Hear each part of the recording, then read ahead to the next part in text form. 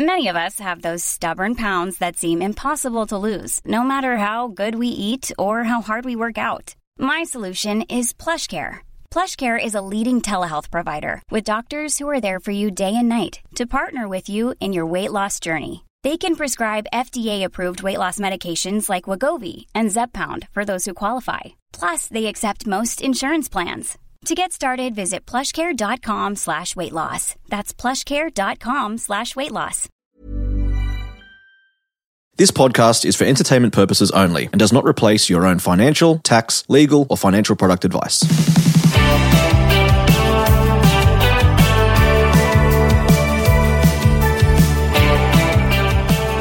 It's International Women's Day if you're listening to this episode on the day it comes out. It's an important milestone each year, particularly for our podcast, as we cover a range of different topics that matter to both women and men equally. While I clearly can't control the world, I can control my world, and particularly around the topic of financial equality. They say you accept the standard you walk past, and I'm here to say at My Millennial Money, we will stop at financial inequality. So let it be known that our team here will champion any goal, any dream, any ambition to be paid more, invest more, progress your career more, and to learn more. It would be fitting to say thanks to the wonderful women in the team who help us deliver content to you each week. So I thank you to Jess Knaus, who heads up production. She's on maternity leave at the moment, so I hope you hear this, Jess, and you and the family are going great. Rachel Chow, who is a producer. Jess Pearson, who heads up visual comms and works with me on partnerships. Emily Wallace, who is host of the My Millennial Property podcast. Azaria Bell, who hosts the Gen Z Money podcast. Emily Bowen, who hosts the My Millennial Career podcast, along with Shelley Johnson. Today on the show, my guest is Sally Lone. I met Sally a few years ago at the time when she was CEO at the Financial Services Council, of which I did some work with. Sally is one of the professionals in my world where if I hear her name at an event with a number of speakers, I really make sure I listen to her session. I wanted to get Sally on the podcast just to have a conversation about all the things. While this episode isn't titled 5 Ways to Save More Money as a Woman or anything patronising like that, I just wanted to have a conversation in the public square about some issues to do with the economic framework around women. I'm going to get Sally back on the show to help us digest the issues around women later in the year leading up to the election, particularly around the policies from the major parties. But guess what? This episode would not be made possible without our Tuesday show partner, Towel. If you're new to My Millennial Money, you know I talk about having a sound financial house, and one of the foundations is having adequate life and income insurances in place for you and your family. TAL, that's TAL, is a quality life insurance company that has over 4.5 million Aussies insured. Now, I hope I don't get in trouble from TAL for talking out of school, but I thought, let me Google TAL equality and just some keywords like that. And I'm pleased to report that for over 7 years, TAL have been named as a workplace of choice for women and equality in the workplace. So thank you so much, TAL, for really getting behind the same vision and the same stuff that we are doing here at My Millennial Money. And just this morning when I was prepping this intro, I was really pleased to see that come up in Google. So my name is Glenn James and you're listening to My Millennial Money.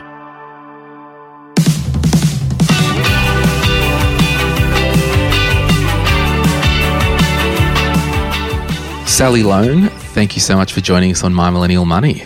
Pleasure, Glenn. Good to be here. Now, for some of the listeners who might not be in corporate circles or in the finance world or anything like that, perhaps you could maybe let the audience know who you are, what you do, what you're passionate about, what your PIN number is and all the good stuff. All of that, yeah. Right.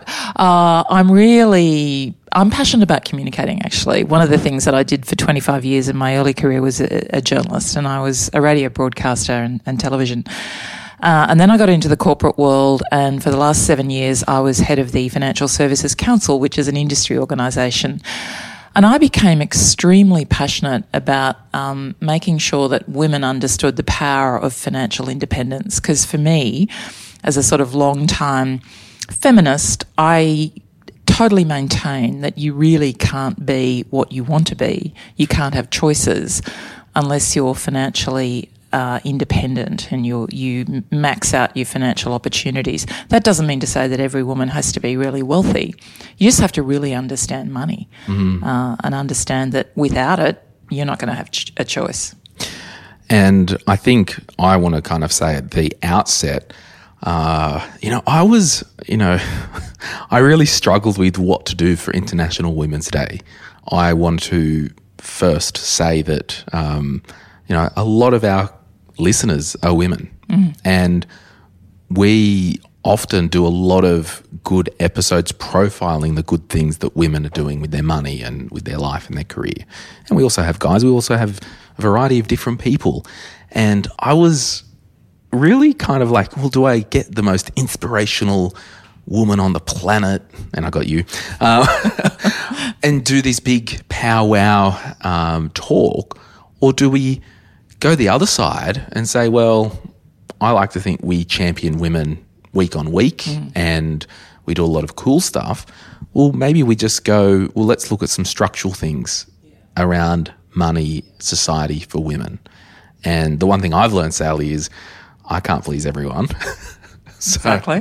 There's 30%. Don't even try. Yeah, that's right. So there's probably 30% of you that can't believe I'm not doing something more XYZ. So I wanted to just unpack with you some things that you've been working on with some of the boards that you're on.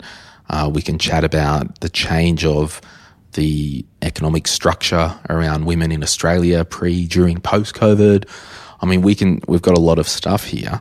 But I think before we do, did you want to kind of have, if this was almost a debate, like do your opening statements of the lay of the land or what's really been on your heart, maybe some of the work you've been doing with the New South Wales government, and while like people all over Australia are hearing this, but some of the things that you're seeing from a government sense that might flow through to federal and other states. And I might get you to touch on later in the episode about the upcoming federal election. If there's anything, some of the policies. Yeah, so I don't know where we're going to go, Sally. That's the thing. And well, Glenn, I'm extremely old, and I remember back when I was a young woman, and I think young women today, and it's mostly because I think of communication forums like My Millennial Money understand more about money and investment than any other generation. And I think that's fantastic. That's the biggest change I've seen. I look on the movement like Me Too, and I see young women like Grace Tame and Brittany Higgins, and I think back to the women that inspired me when I was a young woman, and they were angry young women back then, like Germaine Greer. Really angry, really rude, didn't care what people thought of them. But she hasn't really changed. No, she hasn't changed. She's still rude. Do you know her? I have interviewed Germaine Greer. Yeah. She is uncompromising and scary. And I like to think that some young women today, have some of her sort of, inspiration. But I think the Me Too movement has been really interesting, and it comes up every generation. And I really hope we're starting to change there. I think a lot of attitudes have to change.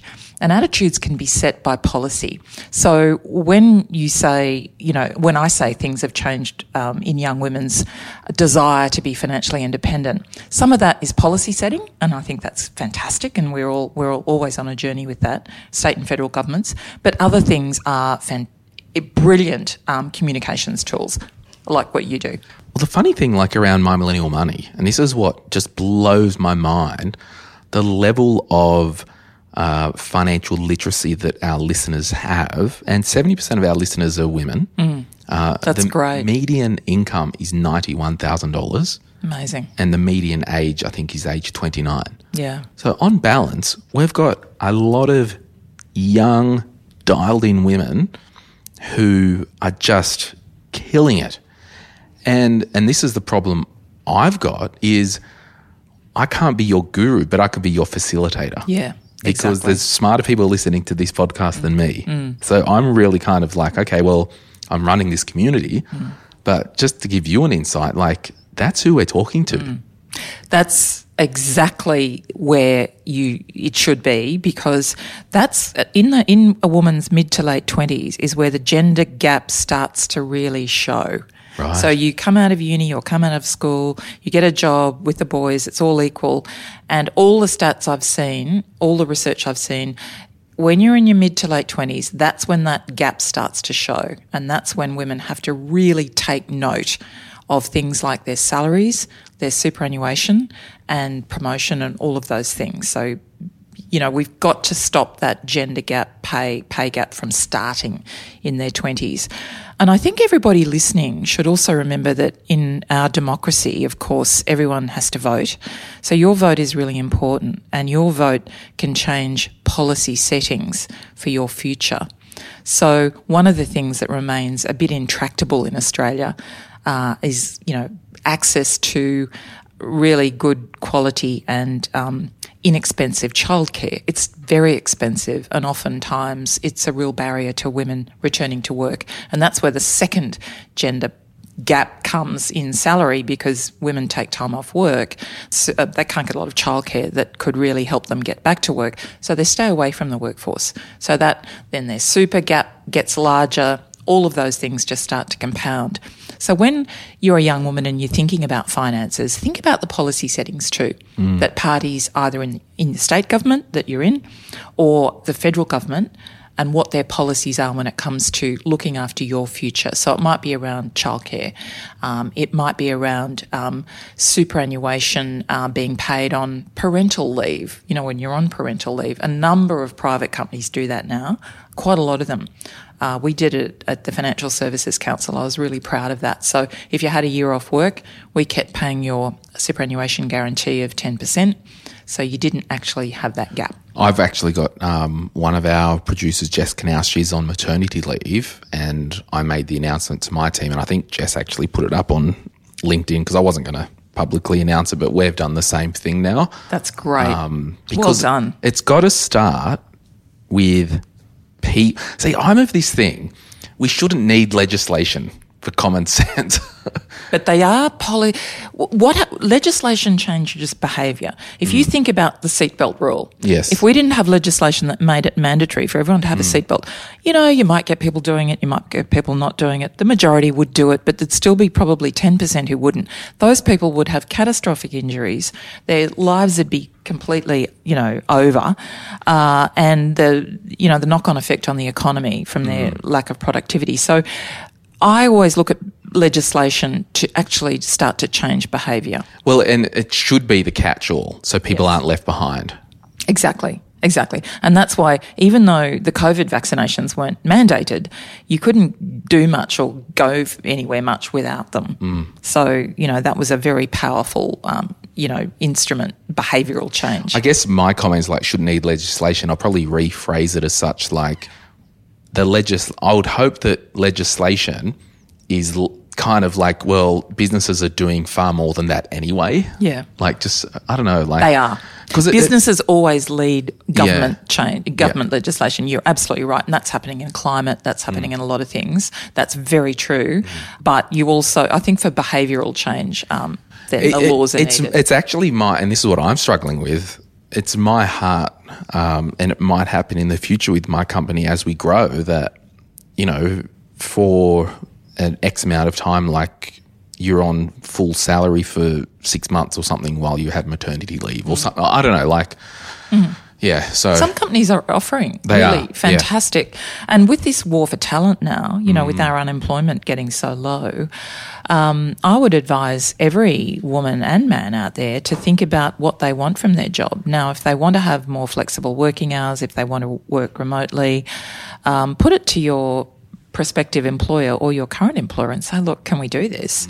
And you never know, because that employer 9 times out of 10 wants to keep you, wants to keep you happy and wants to keep you. So that could work. Yeah. And I think for me, it was that dance with, we are a startup business, and as much as I want to pay everyone unlimited money, I've got to make sure that we are around. You have to be sustainable. Yeah. So it is a dance, right? It is. It really is. One of the things that I'm doing at the moment, which I'm really enjoying, I do a lot of pro bono work. I'm a non-executive director now, so I sit on boards. But one of the things I'm doing for the New South Wales government is this Council for Women's Economic Opportunity. And the New South Wales government, under the leadership of Matt Keane, the Treasurer, and Bronnie Taylor and Sarah Mitchell, the ministers, is to do a big review on what are the things that are holding women back in the workforce. What are the barriers for the women returning to work? And everybody is saying it's access and cost of childcare as well as enough part-time work. So this is another big review where hopefully the New South Wales government will be able to do a few policy shifts and changes and make New South Wales businesses really attractive for people to come and work in, because it'll be more flexible, it'll be better. Who do you think the leader is in a state basis that you've seen for policy around, I guess, women's economic opportunity? Well, Bronnie Taylor is the Minister for Women, and she's a National Party minister.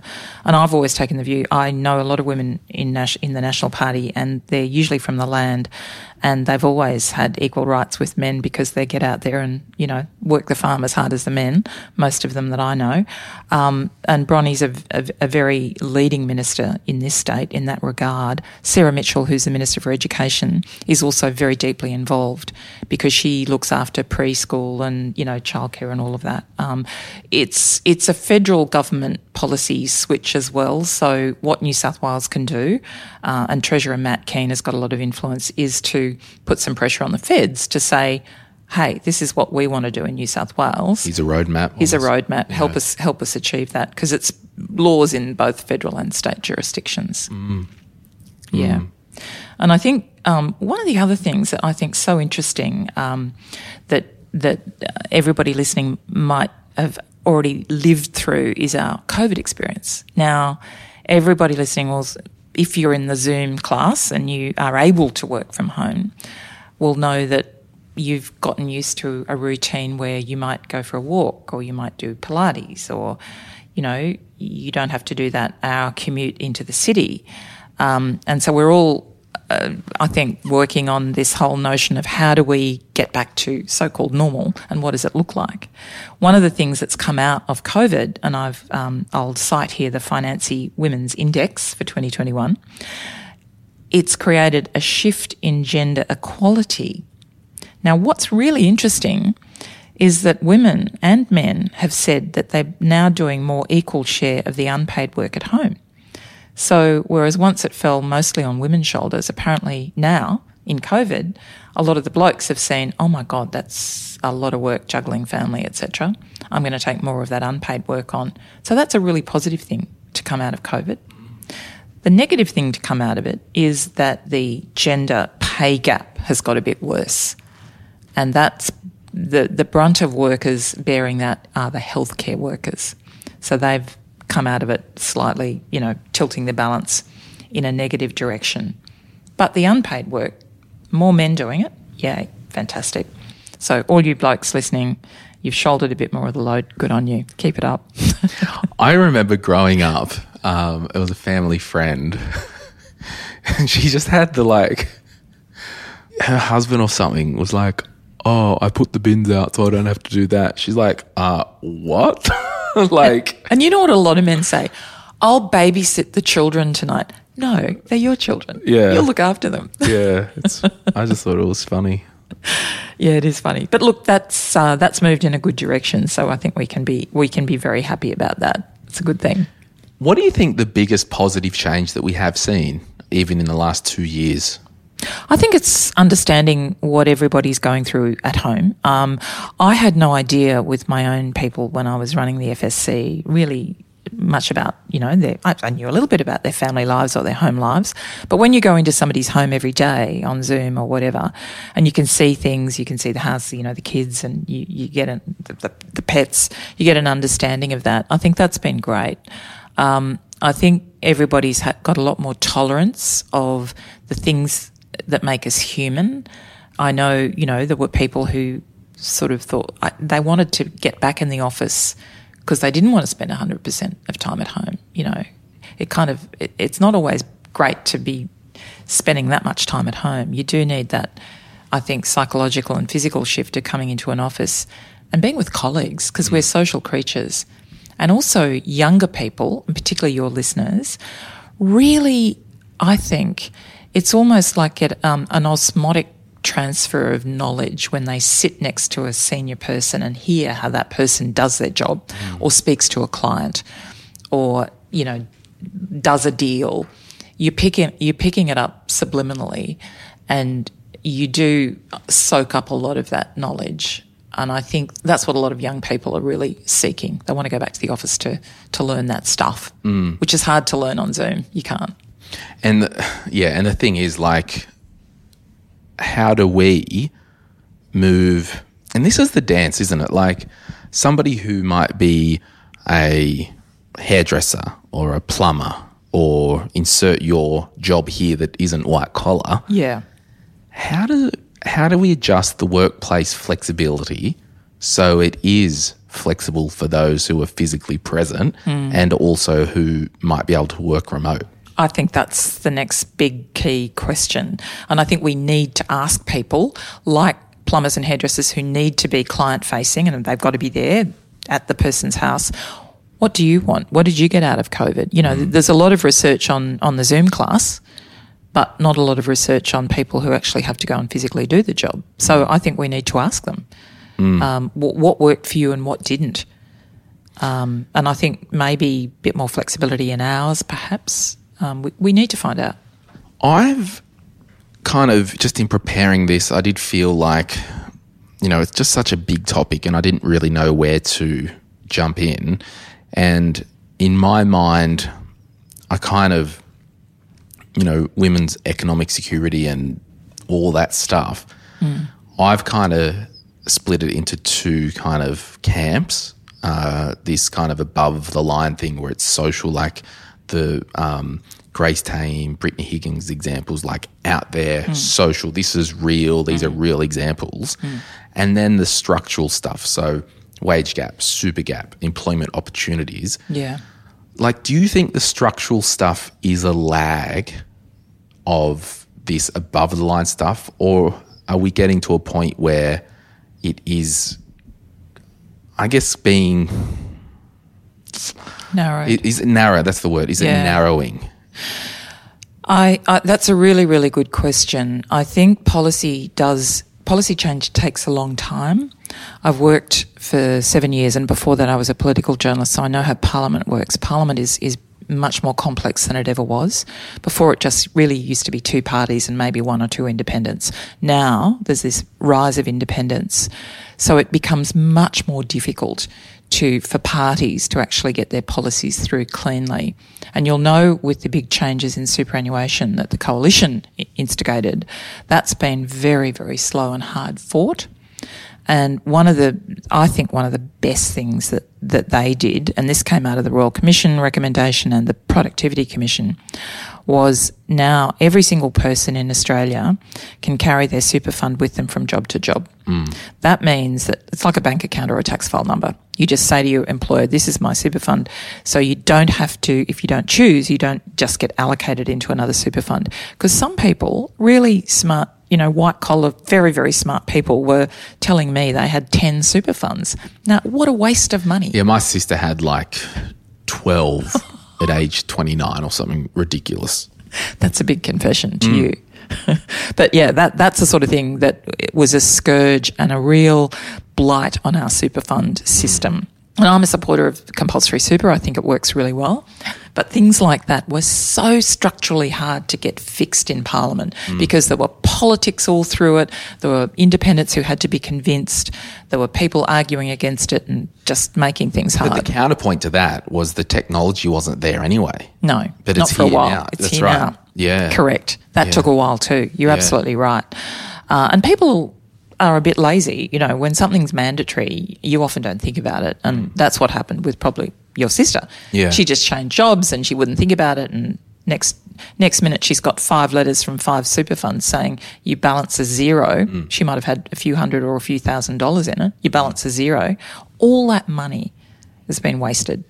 Okay, so just back to, and these are, these PSA type episodes, I really think they're important, and we the people need to actually change legislation. So because I'll give you this is an example of, you only need to look at the two parties' platforms to see what the rank and file bases and their base think about an issue. So I'll give you an example.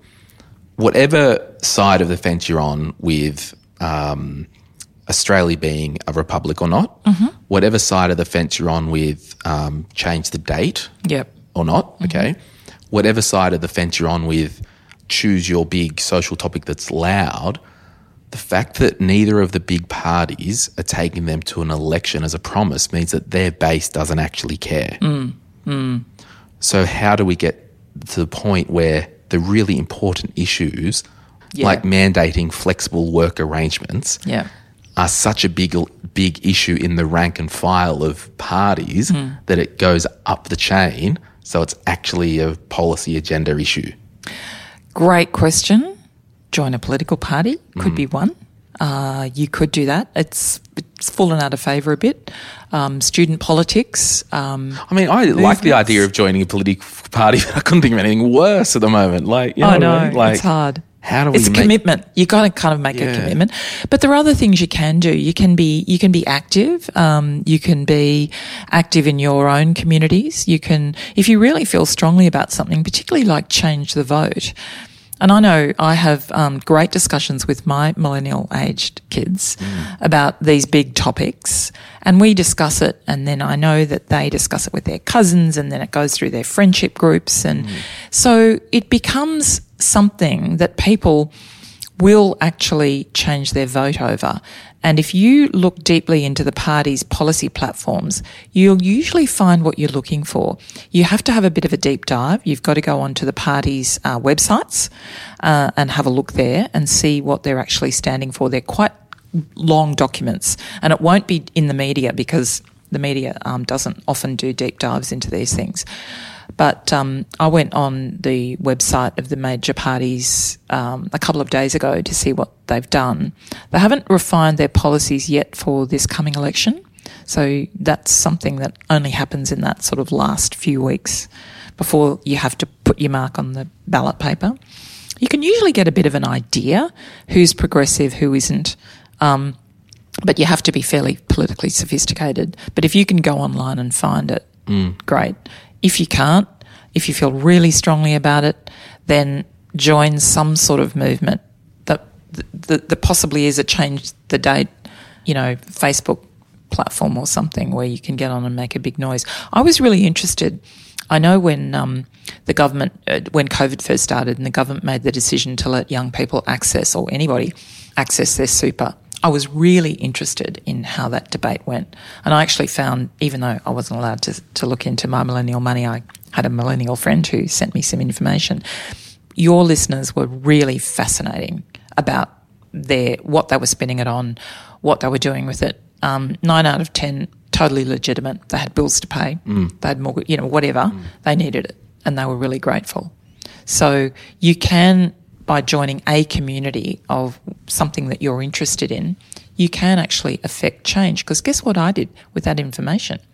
I told politicians that I know, and they were really interested because I don't poll millennials as a group necessarily. So that sort of stuff can be really influential. Because I think the thing that, as a casual observer looking in, and even, you look at what's coming out of ScoMo's office and make it a political statement, but it's just like, is there someone in the freaking room who's got an ounce of tone? Or it just seems like coming out of Canberra, there's just so much tone deaf stuff. Canberra is a unique beast, and I worked down there for many years, and it's like an island. There are 3,000 people who work in Parliament House, and that's like an island to itself. And gossip and who's doing whatever to whom floats around that building night and day around the clock. It's literally Love Island, or not Love Island, but Politics Island. And it's very, very different to most of Australia. But the politicians now are mostly from the political class, which means they are career politicians. Not many of them were shearers or teachers or worked at Woolies. They come from a certain background, and that's Labor and Liberal, both of them, both of the major parties. So they often, and they talk about the Canberra bubble, and it's true, because all the journalists who report on Canberra also live and breathe and work in that building as well. So it does become quite artificial. That's why it's really important for politicians to understand what goes on in their communities, to really get close to them. And also in business. You know, one of the big gaps, Glenn, is that pollies don't understand business, and business sure as hell does not understand the political process. And if people understood that political process a lot better, they'd be able to say, ring up somebody, you know, in an office and say, mate, you got to change the date. This is what's happening in my family. And if more people do that, the pollies get the feedback. And I think it's really important, like particularly with federal issues, whether it is industrial relations stuff, you've go on the politician website or whatever the bloody thing it is, Google your local member. Yeah. Their email addresses are publicly listed. Yeah. You can email your member and say, I just want to provide feedback. I'm a 20X-year-old XYZ. I do this for work. This issue is really important for me. Dead right. Like, what if a group of you, like, they need to know what's on the ground. They do. Yeah. And that helps. Yeah. That really helps if you do. And I know there was a decision in Parliament fairly recently about the religious discrimination bill, and there were some Liberals who crossed the floor. Now, they would have had their own personal reasons for doing that, but they also would have had pressure from a lot of just ordinary people in their community saying, mate, you got to do this or whatever. So they do listen. They really do. Yeah. Yeah. We're going to take a quick break, and we're going to come back, and I might get Sally to give us a bit of a overview of maybe what she's seen out of the national parties. Sure. All right, cool. If you're after personal financial advice, don't get it from a podcast. If you would like help based on your own personal situation, head over to sortyourmoneyout.com. Click Get Help, and we'd be happy to introduce you to one of our trusted advisors. Our panel of advisors, mortgage brokers and accountants work with clients all over Australia so they can connect with you wherever you are. That's sortyourmoneyout.com and click Get Help. When you're ready to pop the question, the last thing you want to do is second-guess the ring. At BlueNile.com, you can design a one-of-a-kind ring with the ease and convenience of shopping online. Choose your diamond and setting. When you find the one, you'll get it delivered right to your door. Go to BlueNile.com and use promo code LISTEN to get $50 off your purchase of $500 or more. That's code LISTEN at BlueNile.com for $50 off your purchase. BlueNile.com, code LISTEN. Hey, it's Ryan Reynolds, and I'm here with Keith, co-star of my upcoming film, If, only in theaters May 17th. Do you want to tell people the big news? All right, I'll do it. Sign up now and you'll get unlimited for $15 a month and 6 months of Paramount Plus Essential Plan on us. MintMobile.com/switch. Upfront payment of $45 equivalent to $15 per month. Unlimited over 40 gigabytes per month. Face lower speeds. Videos at 480p. Active Mint customers by 531.24 get 6 months of Paramount Plus Essential Plan. Auto renews after 6 months. Offer ends May 31st, 2024. Separate Paramount Plus registration required. Terms and conditions apply if rated PG.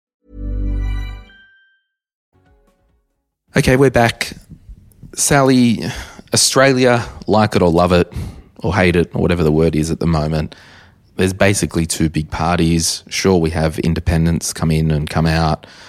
What are you, I guess, from your work that you've been doing and as a citizen and your own personal interest, from the two major parties, and we'll call it the Coalition and Labor, what have you seen to date? And have they said they'll do something and haven't? Has someone actually...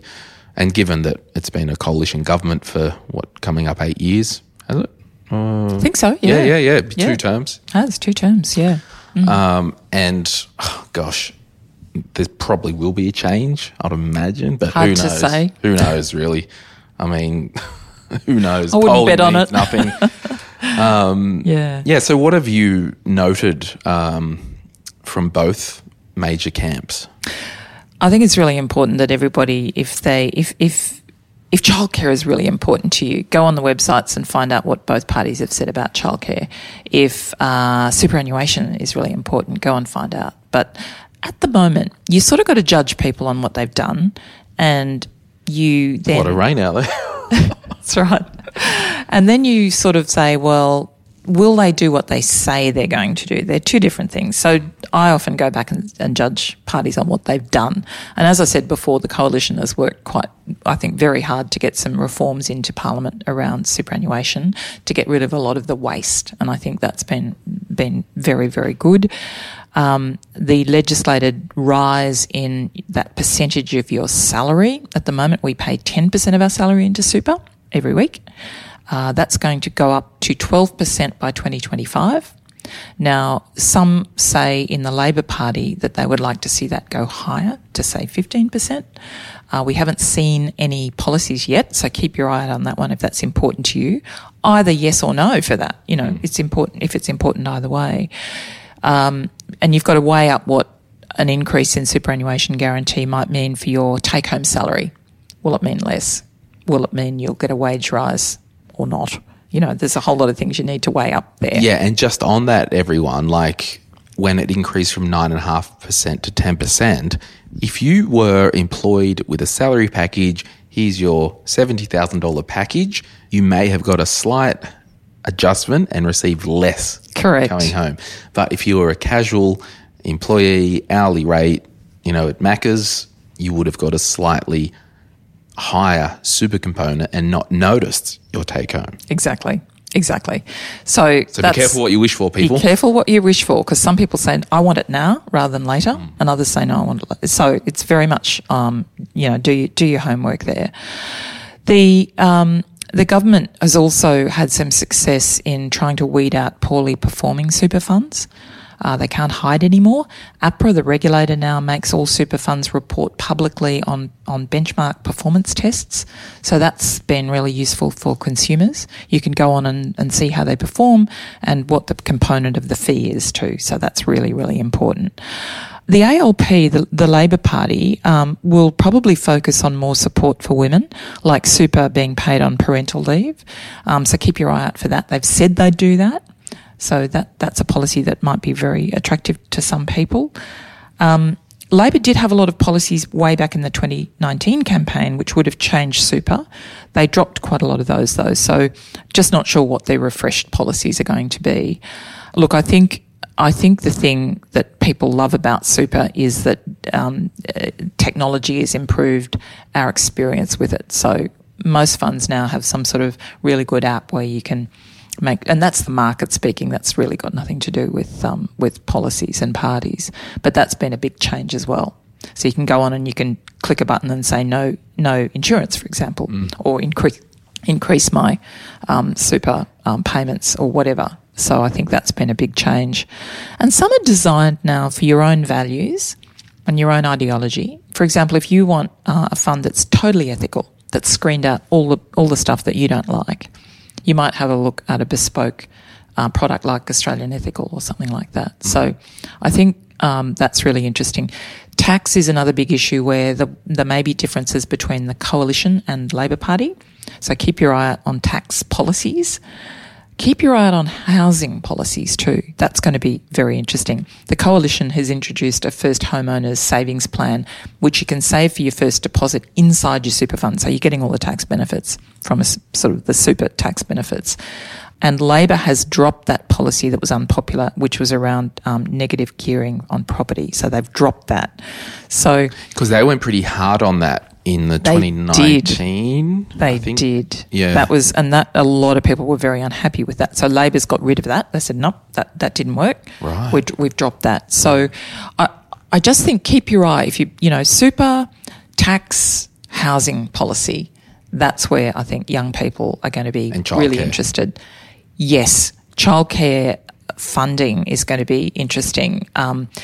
It's hard at childcare funding because we want a great system, but we want great people to look after our babies, and that means more expensive people.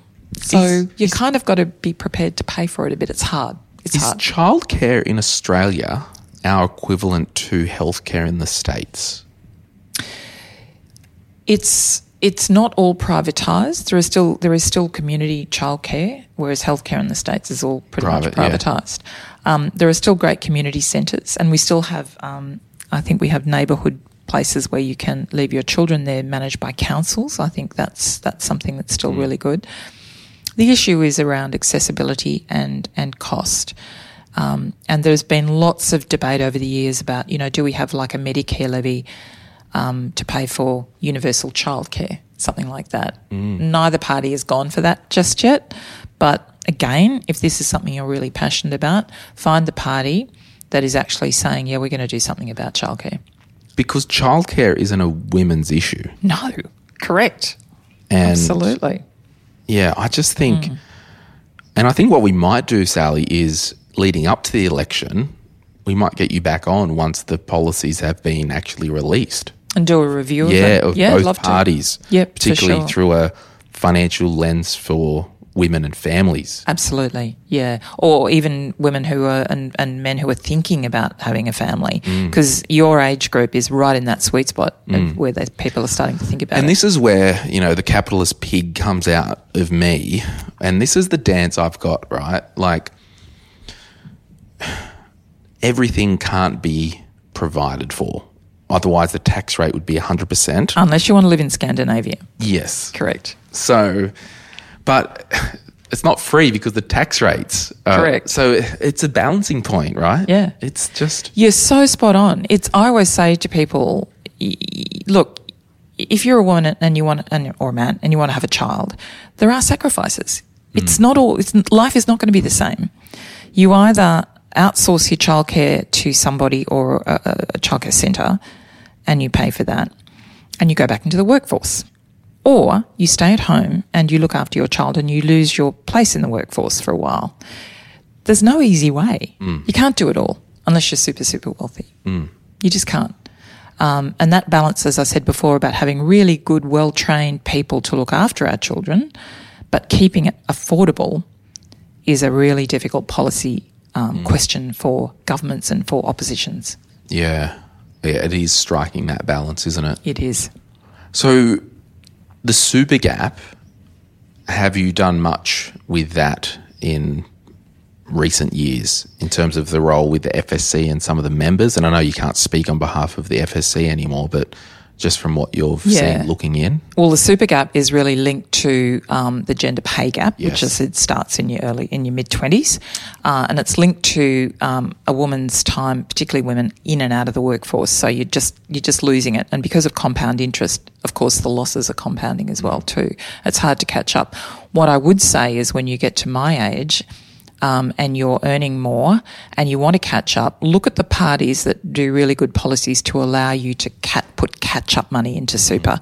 That's been a key for a lot of women in their 50s who have, their child rearing's over, all of that stuff. They've got a bit more money. They think, I want to put that into super now, and they can. So look at it from that perspective as well if you're in that spot. Yeah.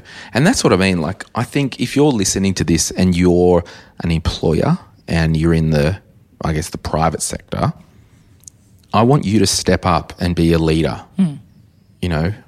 I've taken, quote unquote, the risk by saying to my staff, if you take maternity leave or paternity leave, I'll pay your super while you're not at work. Fantastic. What a great example you're For guys setting. or That's girls, great. I don't care. No, that's fantastic. And we did that at the FSC. Some of the banks do it. Some of the private companies are doing it. That's something that you can ask for as an employee. Ask your boss. Yeah. See if it works. The change has to start somewhere. It has to. It has to. I'm hoping in the coming years I can do this. Yeah, if you take maternity leave, we'll keep you on full draw for X amount of time. Yeah. Yep. Or I don't know. It will be something. Yeah. That'll make you a really attractive employer. Yeah, because the key is, for all the employers listening, you need to make your business so good that people don't want to leave. Exactly. But also you want to have the right people so they're so good that you don't want them to leave. Correct. Exactly. And the other thing you can do as an employer, and sitting on boards now, I'm really keen to make sure this happens, is that you keep an eye on remuneration. A woman should be paid the same as a man for an equal job. and that's a really important thing to keep an eye on. And you can't take your eye off that ball. Okay, I'm going to now go to the Facebook group, and there's some questions or maybe talking points.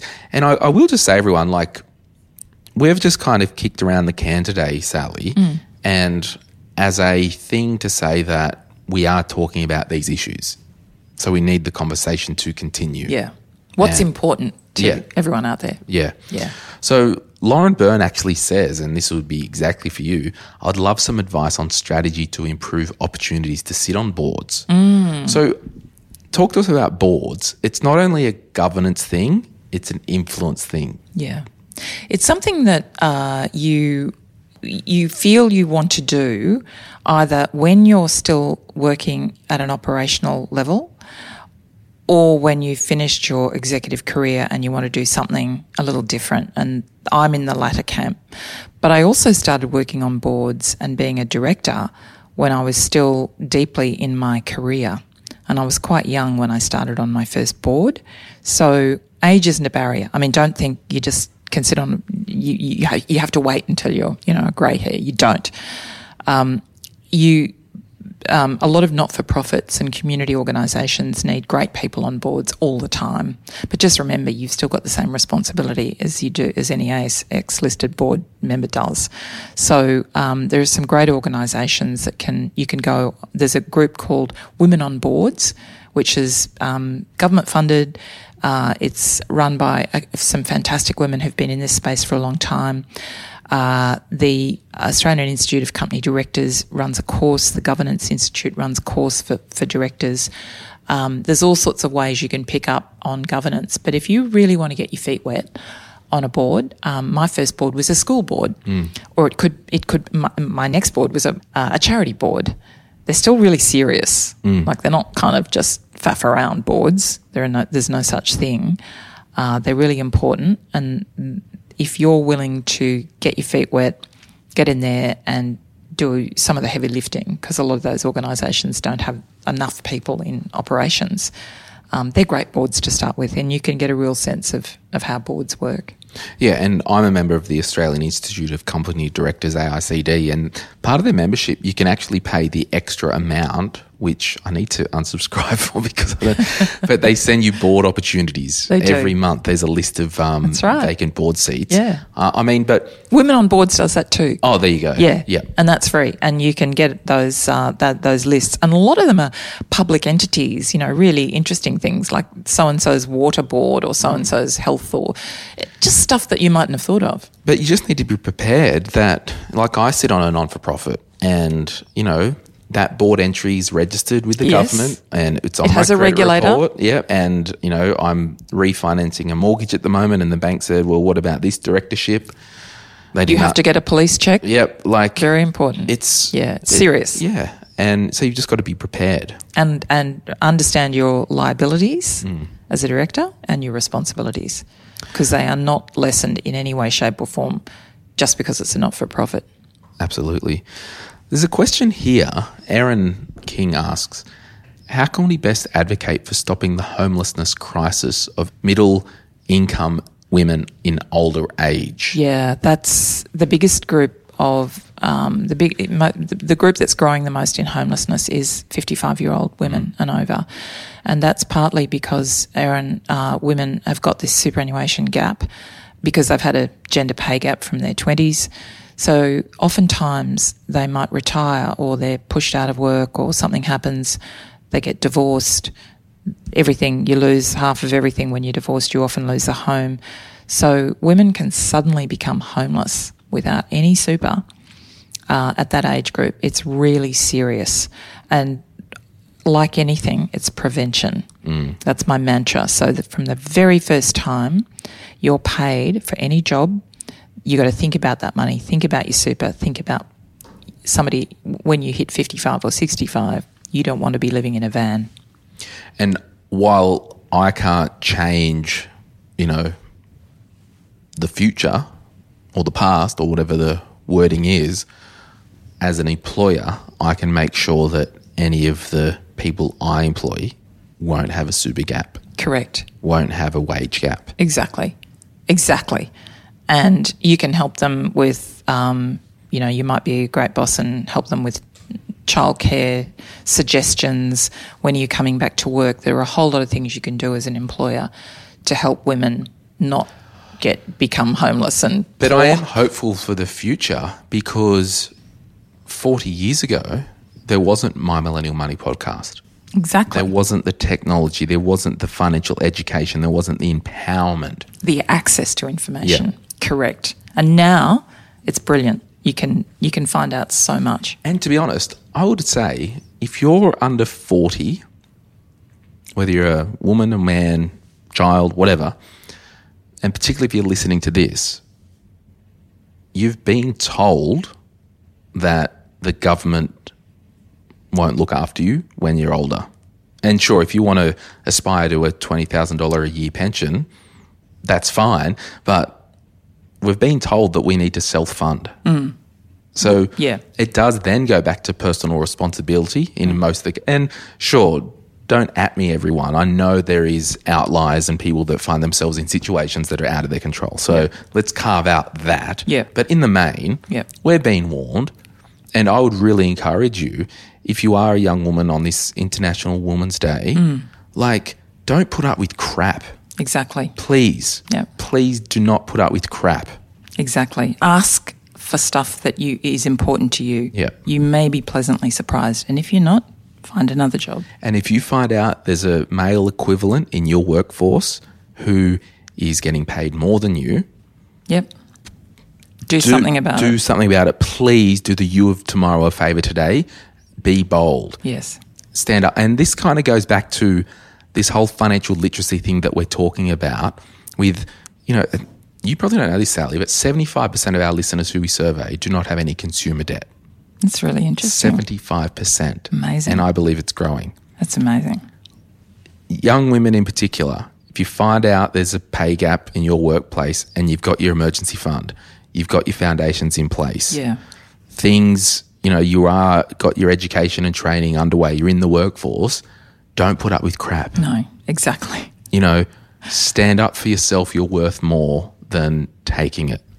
That is such good advice. When I was young, I felt like I couldn't do that. I think young women today are feeling more empowered about not putting up with crap, but there are still some who do, and I would absolutely urge you to listen to Glenn.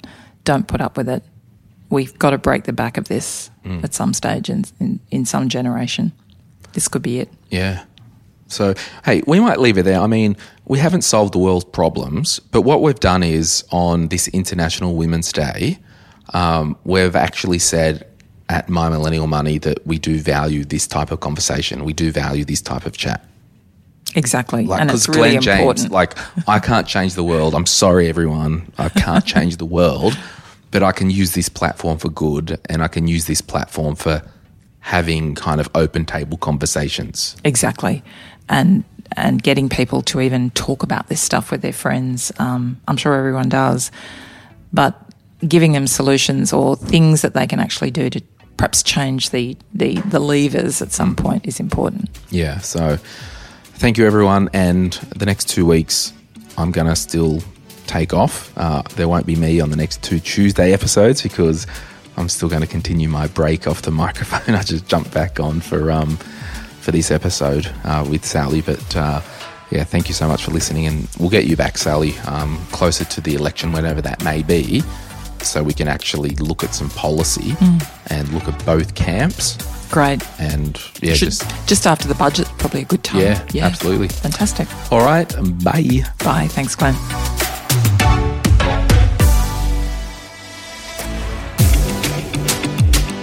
We acknowledge the Darkin young people, traditional custodians of the land on which our studio sits, and pay respect to their elders, past and present. We extend that respect to Aboriginal and Torres Strait Islander peoples who may listen to our podcast. My Millennial Money supports A21, a charity focused on abolishing slavery and human trafficking all over the world. Check out a21.org.au for more info. If you would like some other giving options, or if you're unsure about which charity you can support, head to thelifeyoucansave.org.au. This podcast is for education and entertainment purposes. Any advice is general financial advice only, which does not take into account your objectives, financial situation, or needs. Because of that, you should consider if the advice is appropriate to you and your needs before acting on the information. If you do choose to buy a financial product, read the product disclosure statement and obtain appropriate financial advice tailored to your needs. Cymo Interactive Proprietary Limited, the publisher of the podcast, is an authorized representative of Money Sherpa Proprietary Limited, which holds financial services license 451289.